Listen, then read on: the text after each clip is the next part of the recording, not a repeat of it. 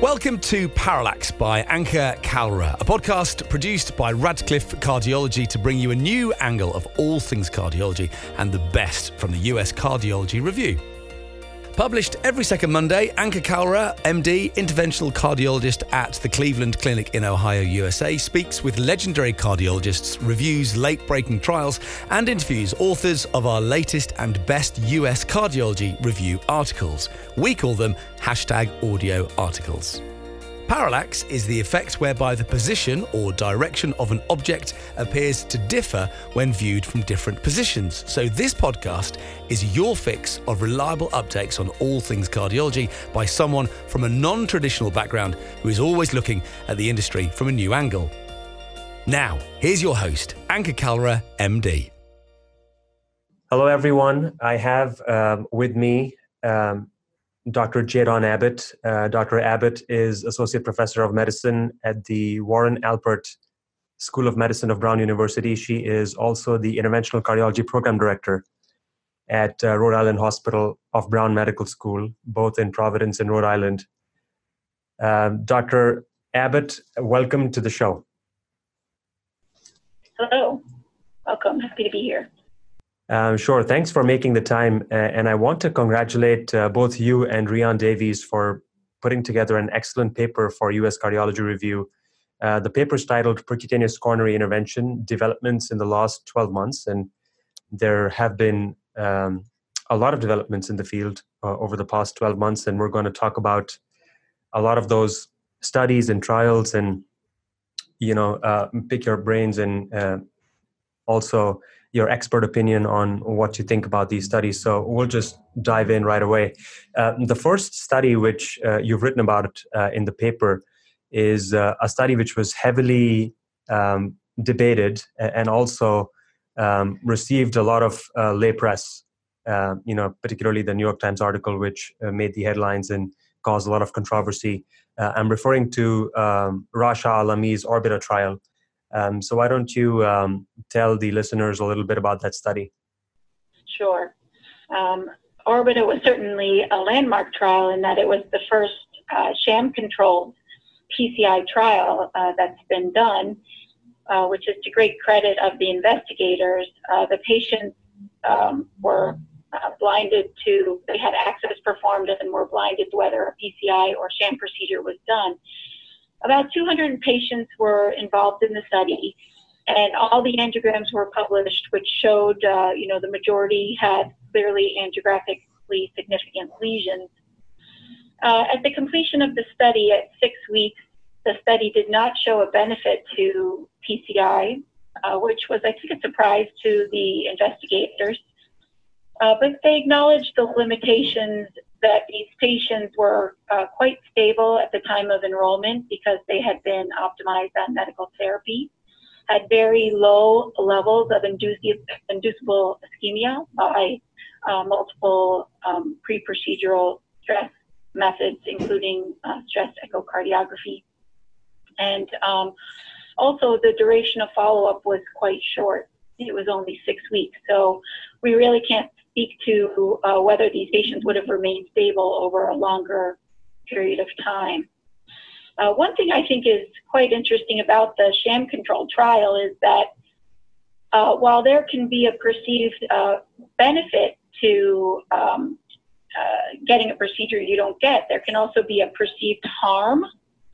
And one of the concerns that was brought up is that if patients are unaware if they received the stent or not, they may be uncomfortable performing the assessments like stress testing during the follow-up period because they don't want to push themselves. It's like a reverse bias in my mind. So those were all very interesting aspects of the trial. I think the take-home messages are we need to talk to our patients more about their symptoms. We need to understand whether their symptoms are due to epicardial coronary disease or other forms of angina. And I think this does allow us to be a little more conservative when we have patients that are very similar to those enrolled in the trial. I think we have to caution against extrapolating these results to patients with unstable angina or progressive anginal symptoms that may accelerate into myocardial infarction. Also those with multivessel disease or larger burdens of ischemia. Yes, that was an excellent summary. I personally thought the trial was very well conducted. It was provocative. Like you said, it was the first time a sham-controlled PCI trial was performed. And as you said, the follow-up was only 6 weeks. When I initially read the study, I said to myself, would I actually take these patients to the cath lab at the first place? Because a lot of these patients hit, bruise stage 3 on the exercise treadmill test, as you mentioned as well. What would you say about that? Well, I agree. There's probably some variation in care. I do think overall there probably are a lot of similar patients that do make it to the cath lab, either because they have typical symptoms and don't have pre-procedural stress testing, or at times we see patients referred in from non-interventional physicians. So I think we have to account for all severities of both clinical symptoms and ischemia extent when we're evaluating people in the lab. And so one approach is to use, invasive hemodynamics to augment our decision making. And as you know, in Orbita, they did perform hemodynamic measurements, but these were not provided to the operators. Like, decisions weren't made based on them. And as you know, in retrospect, I believe about 24% of lesions were not ischemia causing that were entered into this trial and potentially randomized to PCI. So I think, as with all things we consider, the more information we have about the patient, the better the patient's going to do in the long run. Sure. Absolutely. Well, thank you for that summary. Moving on to the next study, which you've described in the manuscript. And for the listeners, the paper is available on issue 13.1 of US Cardiology Review. The next paper is culprit shock PCI. So essentially percutaneous coronary intervention in patients who present with an acute coronary syndrome and are in cardiogenic shock. And this was looking at patients who were randomized to either the culprit vessel only versus multi-vessel PCI, which was, supposedly what the guidelines recommended and was considered standard of care in patients who presented with an acute coronary syndrome and were in cardiogenic shock. So why don't you talk to us a little bit about that study that Holger Thiele presented? Sure. Well, the 30-day endpoints were presented in 2017, and more recently, the one-year outcomes were presented in 2018, and that's what we're focusing on. I think it's important, of course, the primary outcome at 30 days favored the culprit only, with decreased rates of death, recurrent infarction, and need for renal replacement therapy. I think having one-year outcomes is really critical, and understanding what happens to these patients that don't get complete revascularization. And the key was from at the end of 1 year, there was still no overall benefit in death or MI to the early multi-vessel revascularization approach. However, out to 1 year, 1 out of 3 patients in the culprit-only group required revascularization. And there was also a significant increase in admissions for heart failure in that group that was incompletely revascularized.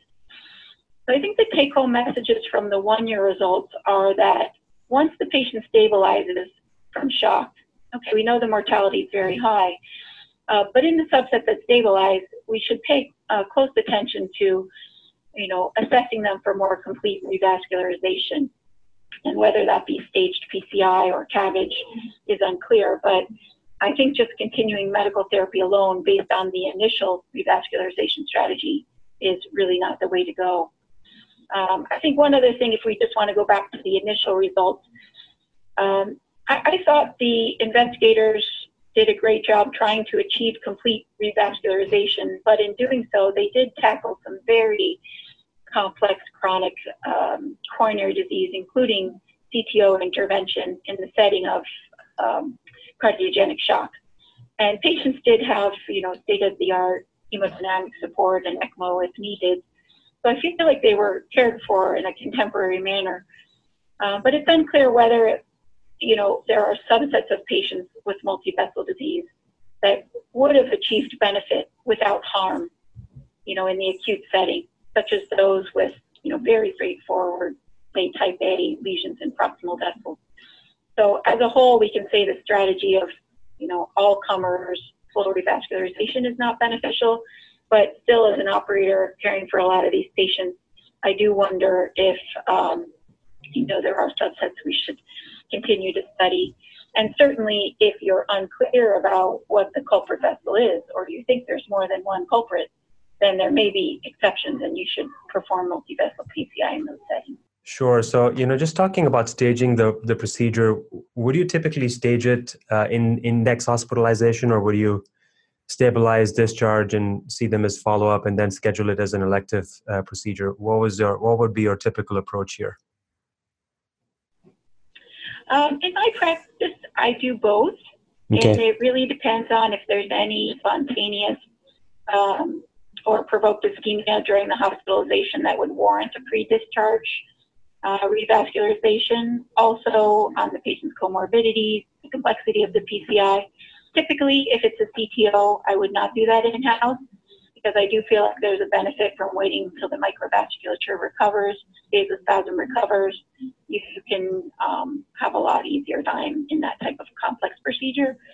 So a lot of factors are in mind, but I think the key is to do something and not just prescribe medical therapy. That if you're going to consider a delay in revascularization, then certainly doing some sort of risk stratification, or if the patient has ongoing symptoms, that's probably not even necessary. But certainly they should have some form of evaluation post-discharge if they're not completely revascularized. Sure.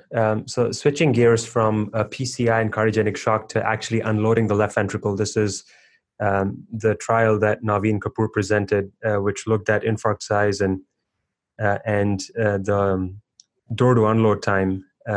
So why don't you talk to us a little bit about that trial and what you think about mechanical circulatory support and unloading the left ventricle in general prior to attempting to open the culprit vessel. What are your thoughts about that, and what do you think about the study that Naveen presented? Sure. Mm-hmm. So I think there's animal data to support unloading to reduce infarction size. And certainly that can be done mechanically with a device like Impella, but it also can be done pharmacologically by drugs even as simple as, beta blockade, things that can lower left ventricular end diastolic pressure, treatment of heart failure, treatment of hypertension can all decrease infarct size. I think this is very, provocative to use a mechanical unloading. Sure. And in my mind, this feasibility study does open the door to larger trials. But really, for me, it's a race against time. So it's whether the delay introduced by placing these mechanical unloading device can overcome, can supplant the time delay, whether putting it in and getting the unloading, that benefit can override any benefit of a delay. So as you know, in the trial, those that got randomized to the unloading, their door to balloon time was 25 minutes longer. So again, I think 25 minutes in somebody who presents maybe 3 to 6 hours after their MI may not be incrementally a long time, but if somebody is presenting, say, 30 minutes into an MI, then the 25-minute addition ischemia time, may then counterbalance the benefit of unloading. But I think based on the study, I would feel it's ethically sound to pursue a larger trial. And as these devices become more simple to implant, and Impella will ultimately be coming out with a 9 French device. So as the devices get safer and we can implant them more rapidly, I can see in the future that this is certainly an area that should continue to be investigated. Sure. No, that was an excellent summary, and a very exciting and evolving area in the field for sure. Moving on from medical conditions like cardiogenic shock, to actually lesion subsets. So talk with us a little bit about your approach to bifurcation lesions, particularly the ones involving unprotected distal left main coronary artery bifurcation lesions, wherein what is your approach for stenting? Is it the provisional stenting approach, or is it the double kissing crush approach, the DK crush approach? I know this trial was presented, I believe, at TCT in 2017. So if you can talk to our listeners about that study and how you practice revascularizing this lesion subset. Okay, so I first wanted to point out there was a recent publication about left main intervention in the United States using the NCDR, and still in the U.S., unprotected left main intervention is still uncommon. It only comprises about 1% of PCI. And there are many hospitals and many operators that perform very few of these procedures. So with that in mind, the DK crush study, I think, is an extremely important study. The optimal way to treat distal left main bifurcation lesions, which I believe is best with the two-stent strategy, because of the compromise of the ostial circumflex, that just based on the studies that have been published so far, my take is that a two-stent strategy should be optimized in these patients. And the DK crush technique seems to be the best way for a few reasons. One, by adding the first kissing balloon prior to the left main LED stent, there's a much better geometric conformation of the ostial circumflex stent. And second, it is much easier to recross and do the final kissing balloon, because if you are unable to do the final kissing balloon after a standard, mini crush that is done as a single deployment, or as staged without the kissing balloon in between, then certainly the outcomes in the side branch are going to be far inferior. And I think it does take a little bit of practice to get this strategy down because the number of steps involved. But when you achieve them, the outcomes are certainly better. And in addition to doing the steps and the strategy, intracoronary imaging should be used in every one of these patients to assess the outcome in both the LED and the circumflex, as well as the proximal left main. So I think those operators that want to undertake this lesion subset really need to be facile with multiple bifurcation techniques, but the DK crush performance of that is certainly, I think, a must. And the operators in this trial, keep in mind, they were all extremely high volume operators, over 300 PCIs a year, and also a very high volume of left main intervention. And just putting that in context of the opportunity that most U.S. operators have, I think for those individuals that are really not comfortable with this lesion subset, then they could certainly be referred to a center where treatment of left mains is more common. Terrific. That was a terrific summary. Thank you for explaining that so well for our listeners. The next trial that I want you to discuss is the trial that Manos published in Lancet, and that was, for that of saphenous graft vein interventions with a bare metal stent versus a drug-eluting stent, the DIVA trial.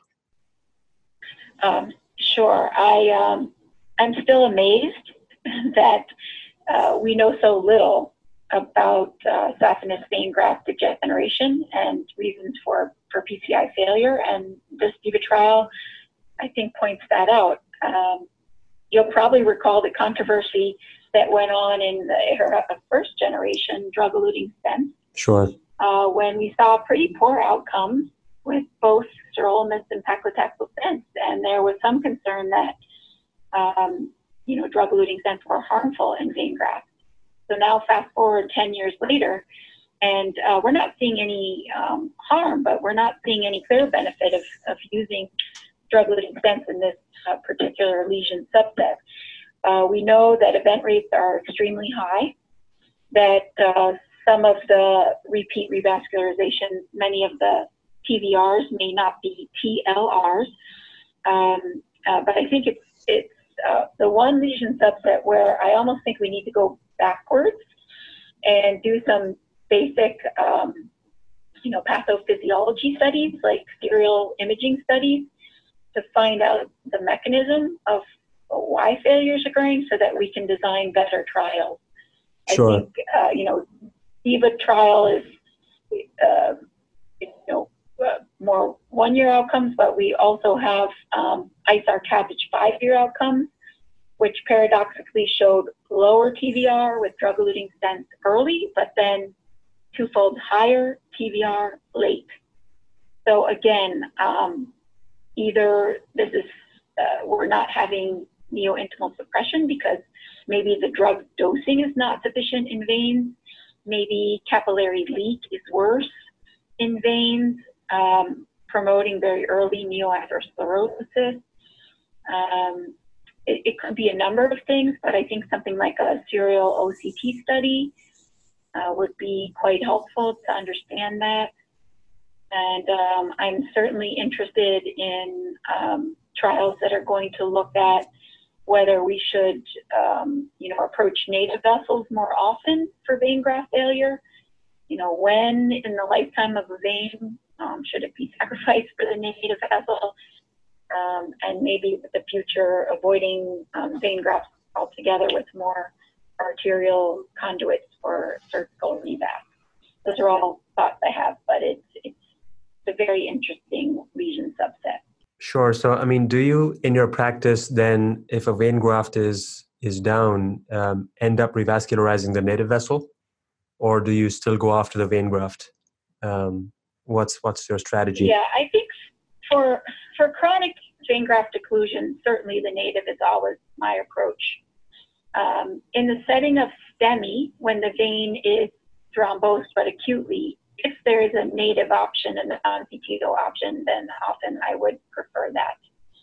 The decision's a little more difficult when you have degeneration that can be treated with a single stent, particularly if it's applying a native vessel that's complex to treat.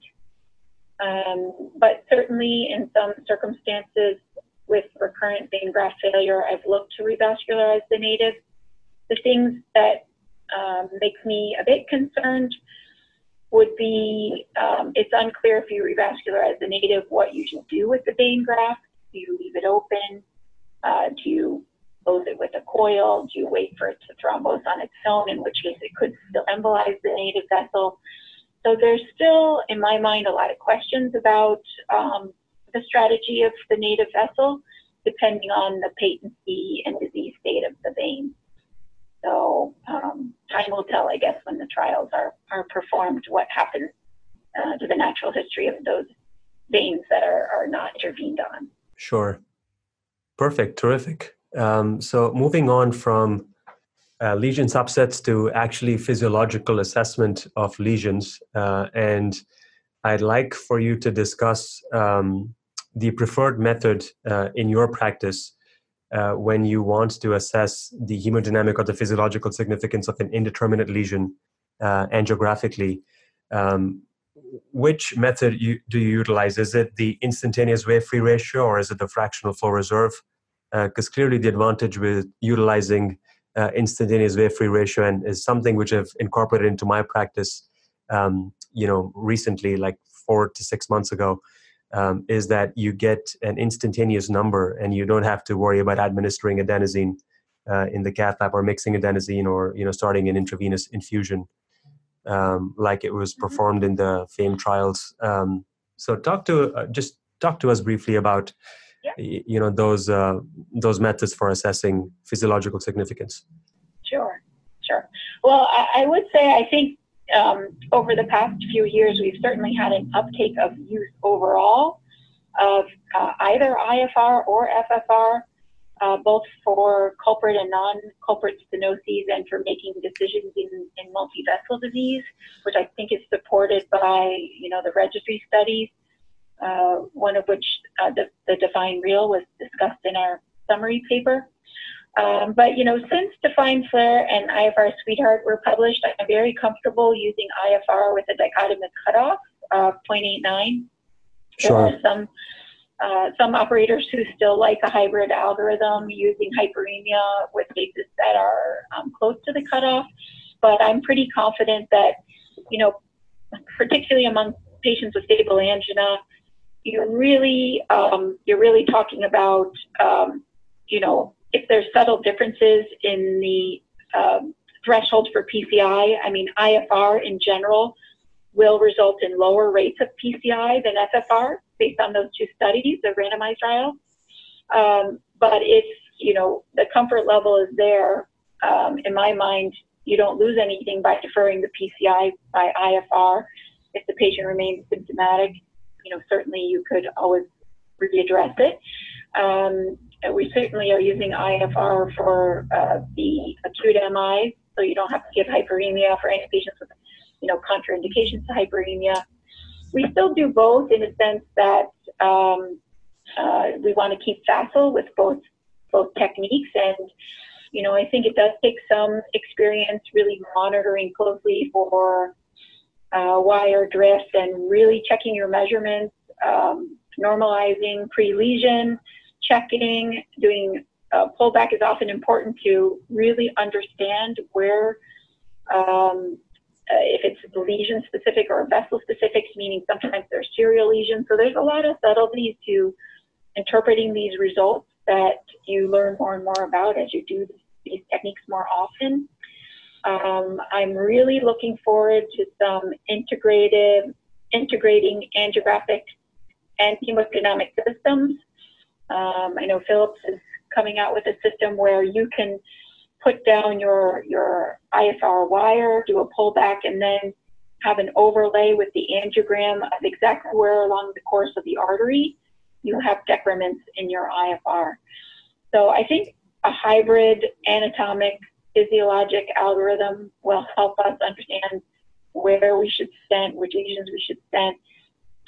But until that time, I think we have to really use the information wisely and also check our post PCI, IFR, and FFR.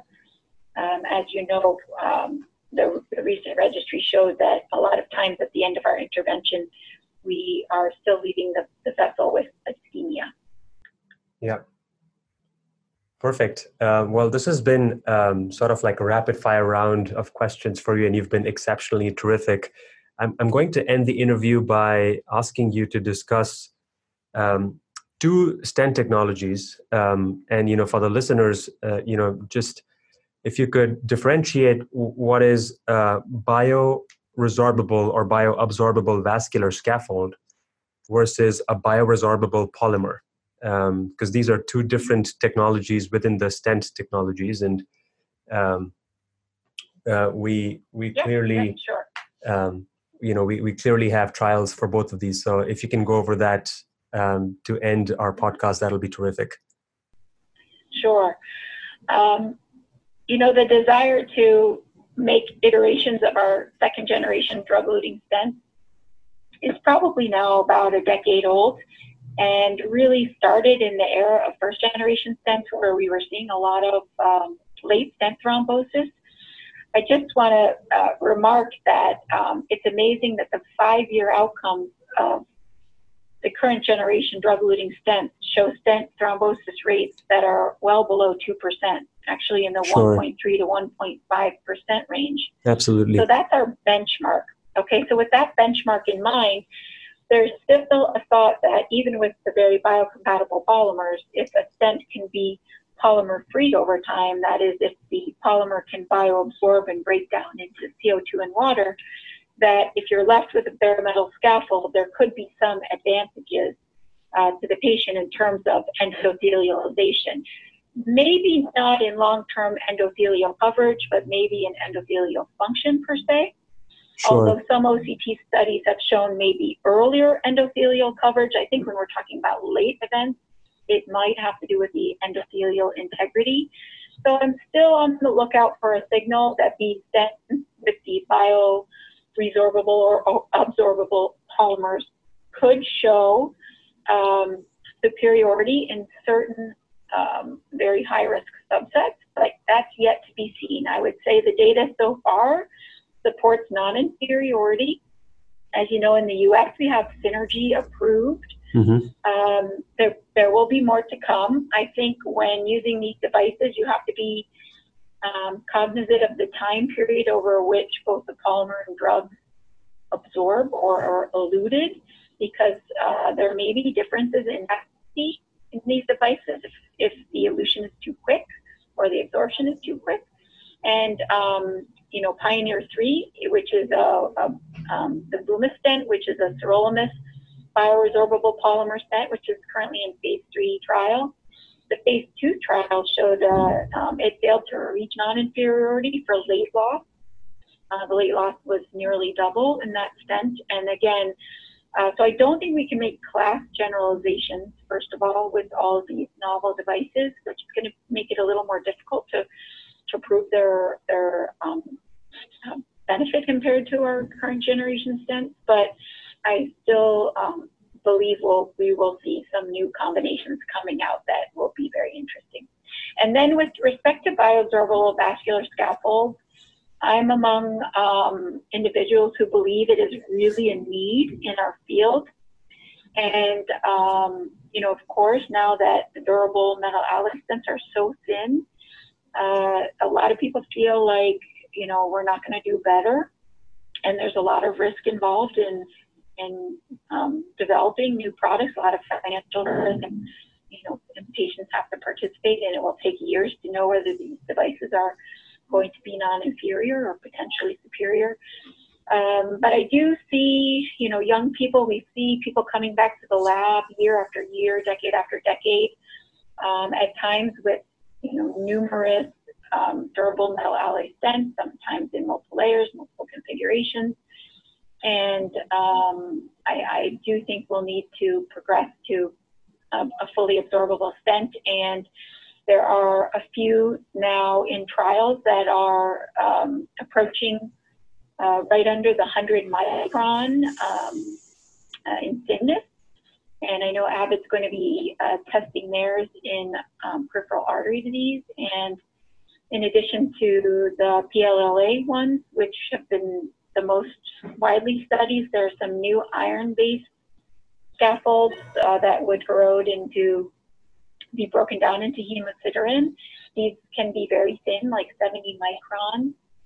So we're going to see some novel composition of bioresorbable scaffolds, and I'm really excited about the next 5 to 10 years in that area. Yeah, no, excellent summary. Perfect. Thank you for taking on that question. I know it's been a controversial area in the field, and you've explained it beautifully. Well, there we go. Thanks a lot, Dr. Abbott, for your time and for answering all these questions, going over the vast majority of the paper, actually, which is a very well-written paper. I urge our listeners to actually read this paper because it provides an excellent summary of all the developments that have occurred in the past 1 year. Thanks once again, Dr. Abbott, for being with us. Okay, and thank you, and thanks for the opportunity to speak to you today. Yeah, it's my pleasure.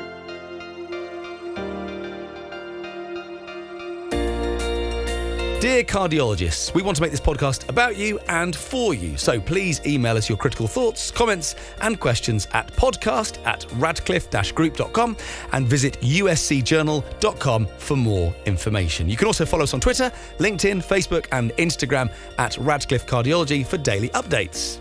Join thousands of cardiologists and become a Radcliffean by registering to radcliffecardiology.com.